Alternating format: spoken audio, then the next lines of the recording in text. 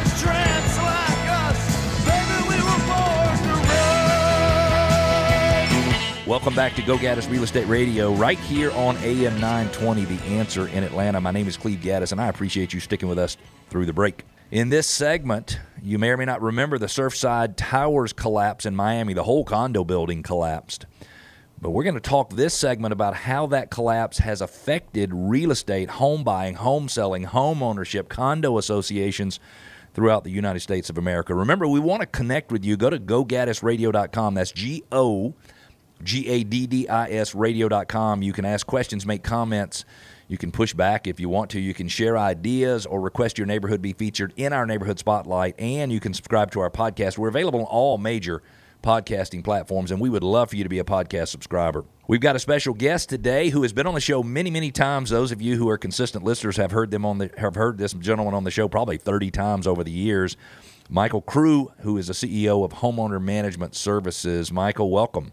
Hello, Cleve. How are you today? I am great. Homeowner Management Services, what does Homeowner Management Services do? And what I'm trying to get people to understand is why should they listen to you when it comes to homeowner association issues? Oh, wow. Okay, so my company is been around for 28 years. Wow. We manage north of 200 community associations, condominiums, townhomes, single-family homes. All in Metro Atlanta? All over Metro Atlanta. Got it. North of 25,000 residences altogether. Wow. And I've been involved in homeowners associations for over 30 years. But you've kind of seen it all. Now, you've also been in some national association work for homeowners associations as well. Tell us quickly about that.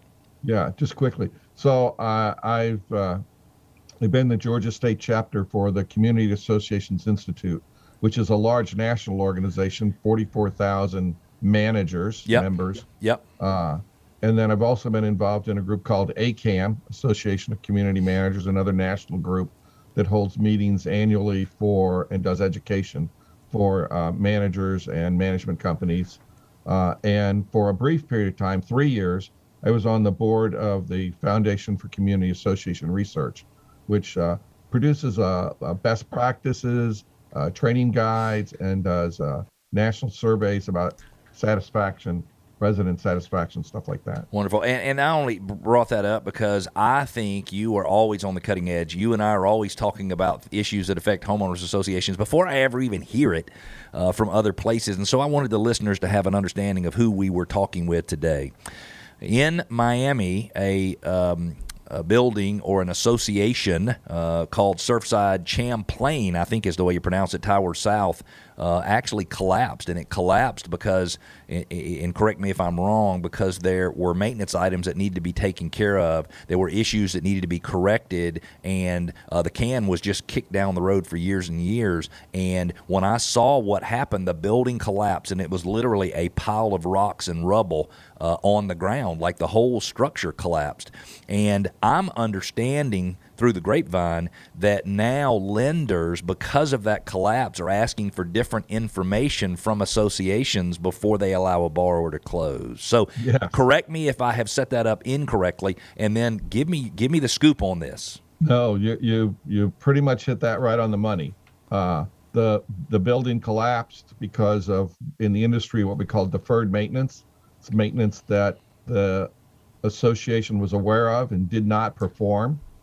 In the case of Champlain Towers, it was principally a financial problem. Their homeowners, it's a condominium building. They couldn't agree on a special assessment to pay for it, and so they neglected maintenance for years. And ultimately, it cost 98 people their lives, and 136 units, I think, in the building were destroyed. So Unbelievable. It was a terrible tragedy. Terrible. So when a buyer or a borrower is buying a condo in Metro Atlanta, the lender typically asks for information from the condo association, like the master insurance policy and stuff like that. And what I'm hearing is that now lenders are requiring information from condo associations that they were not requiring in the past. In other words, they're looking at it in terms of underwriting the deal. So a buyer's loan could be turned down because the condo association's not doing what they're supposed to do. Yes, the lenders have ratcheted up the requirements, the disclosure requirements, by a magnitude, I would say. I mean, some attorneys have said that the requirements are draconian even.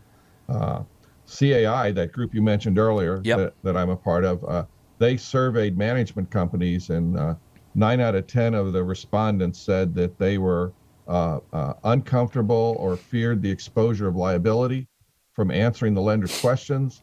25% of buyers have been denied loans because of delayed questionnaires or questions that are not being answered.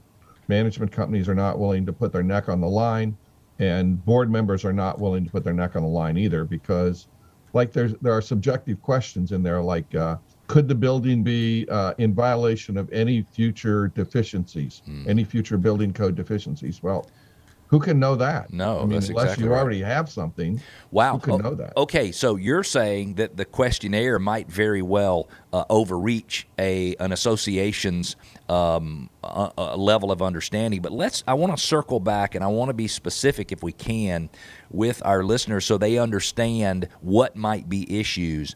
I understand that in many cases they're asking for 6 months worth of board meeting That's minutes correct. so they can see for themselves if people are talking about something that is where the can's being kicked down the road. And they're also asking for a reserve study, which I would assume will be prepared by an engineer or someone like that estimates, here's the cost, here's what's wrong, and here's the cost you need to save this year to prepare for things 3 or 4 years down the road. Are those two things the additional things you're seeing?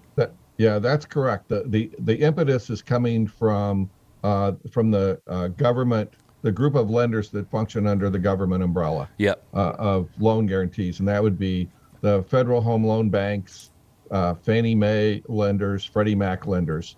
Okay, a lot of other lenders are following their trail, even though they're not under the government insurance program. And I would assume FHA, VA, USDA, because they're government insured, are they facing the same? Some of them are. Okay. VA's got its own setup, but the three big lenders I just mentioned are the ones that are driving the market. And if you don't mind, And let me make just real quickly an aside comment for everybody. Most homeowners or most citizens of the U.S. don't understand that it is really the U.S. government that drives liquidity in home loans. And so they're either making the loans, they're insuring the loans, they're doing something because they want to keep the housing market liquid. They want Bank of America and all the other banks to have enough money to lend out for new loans. So that's why the government can drive underwriting criteria in these loans. And it's not really that the government's voting on it. It's an entity that's sort of controlled or actually part of the government that's doing that. Thank you very much for giving me a second to do that. Very few banks hold mortgage notes. Right. They resell them, and they resell them through organizations like Freddie, Fannie, Federal Home Banks. Yep. And so those people are setting the standards of what kinds of securities they'll trade. And so the lenders, they're asking us questions about deferred maintenance, about structural issues, about unfunded reserves. And lenders have always asked for financial statements of associations. They've always asked for insurance statements. And had questionnaires. Some of them are 5-7 pages long. And in essence, the association is answering those questions. But for anybody who's managed, the management company is the one that's inserting all those answers in the questionnaires. Yep. And so now the big shift, as you mentioned, has been now they're asking for things that they've never asked for before. They want 6 months of board minutes. And I can tell you, lots of volunteer boards do not have 6 months of board minutes, or at least not say they might not have had 6 board meetings in 6 months, and if they did, they might not have good notes. I mean, there's a lot of shortcomings in the documentation area. Yep. Okay. They're asking for a current, up-to-date reserve study. Yep. And some condominiums and common ownership buildings have reserve studies, but some don't, or they're out of date. Yeah, I'm guessing that some they haven't been maintaining the schedules that are in them. Yeah, so. I'm guessing some can't even afford to do the reserve study, because I would imagine it would cost thousands of dollars, and in some cases hundreds of thousands, to have an accurate reserve study. They're not done. hundreds of thousands. a big high-rise building could have a $20,000 reserve study. Okay. Bill for Okay, got it. So, okay, thank so you for clarifying. cheap. No, They're but thank you for clarifying. But they're big. They're. I mean, that's a big expense for a building, nonetheless. It absolutely is. Hey, we've got about 2 minutes left in this segment, and if you just joined us, you're listening to Go Gaddis Real Estate Radio right here on AM 920 The Answer. I'm Cleve Gaddis, your host, a local real estate broker in Atlanta, and I'm joined on the line today by Michael Crew, who is the CEO of Homeowner Management Services. If somebody wanted to reach you, Michael, how would they do that? They can send me an email. Okay. It's mike@hms-inc.net. Right. Perfect. They can go to our website, www.hms-inc.net, and there's a Contact Us page. They can call our office, 770-667-0595, and tell our receptionist that they want to speak to me or leave me a message, and I'll be glad to get back to them, because a big part of our company's philosophy for the entire time we've been in existence is about educating board members and homeowners. I can tell you firsthand, in all of the experiences I've had with you, you really do have the heart of the teacher. You're really trying to help people know all they need to know in order to make decisions that are best for them or best for their association, and I have always appreciated that. So if we had, and we've only got about 30 seconds left in the segment, but if we had some advice to give home buyers, I think the advice would be, don't be surprised when you're buying a condo where everybody shares in the ownership of everything if the lender asks for lots more information. And my suggestion would be that you, as the home buyer, ought to be looking at those minutes and the reserve study yourself. Would that be correct? Exactly, Cleve. I was going to part with whether you are going to buy a condominium or whether you currently live in one, you should be asking your board if they have those documents available, because when the lender comes to us, they give us 5 days to answer. Perfect. We got to take a break. In our next segment, National Days celebrated in early April. Do you really need to clean your home to get it ready to list? And what steps are necessary to divide a deed or part of a family-owned property? We've got those subjects and more. Stick with us. We'll be back.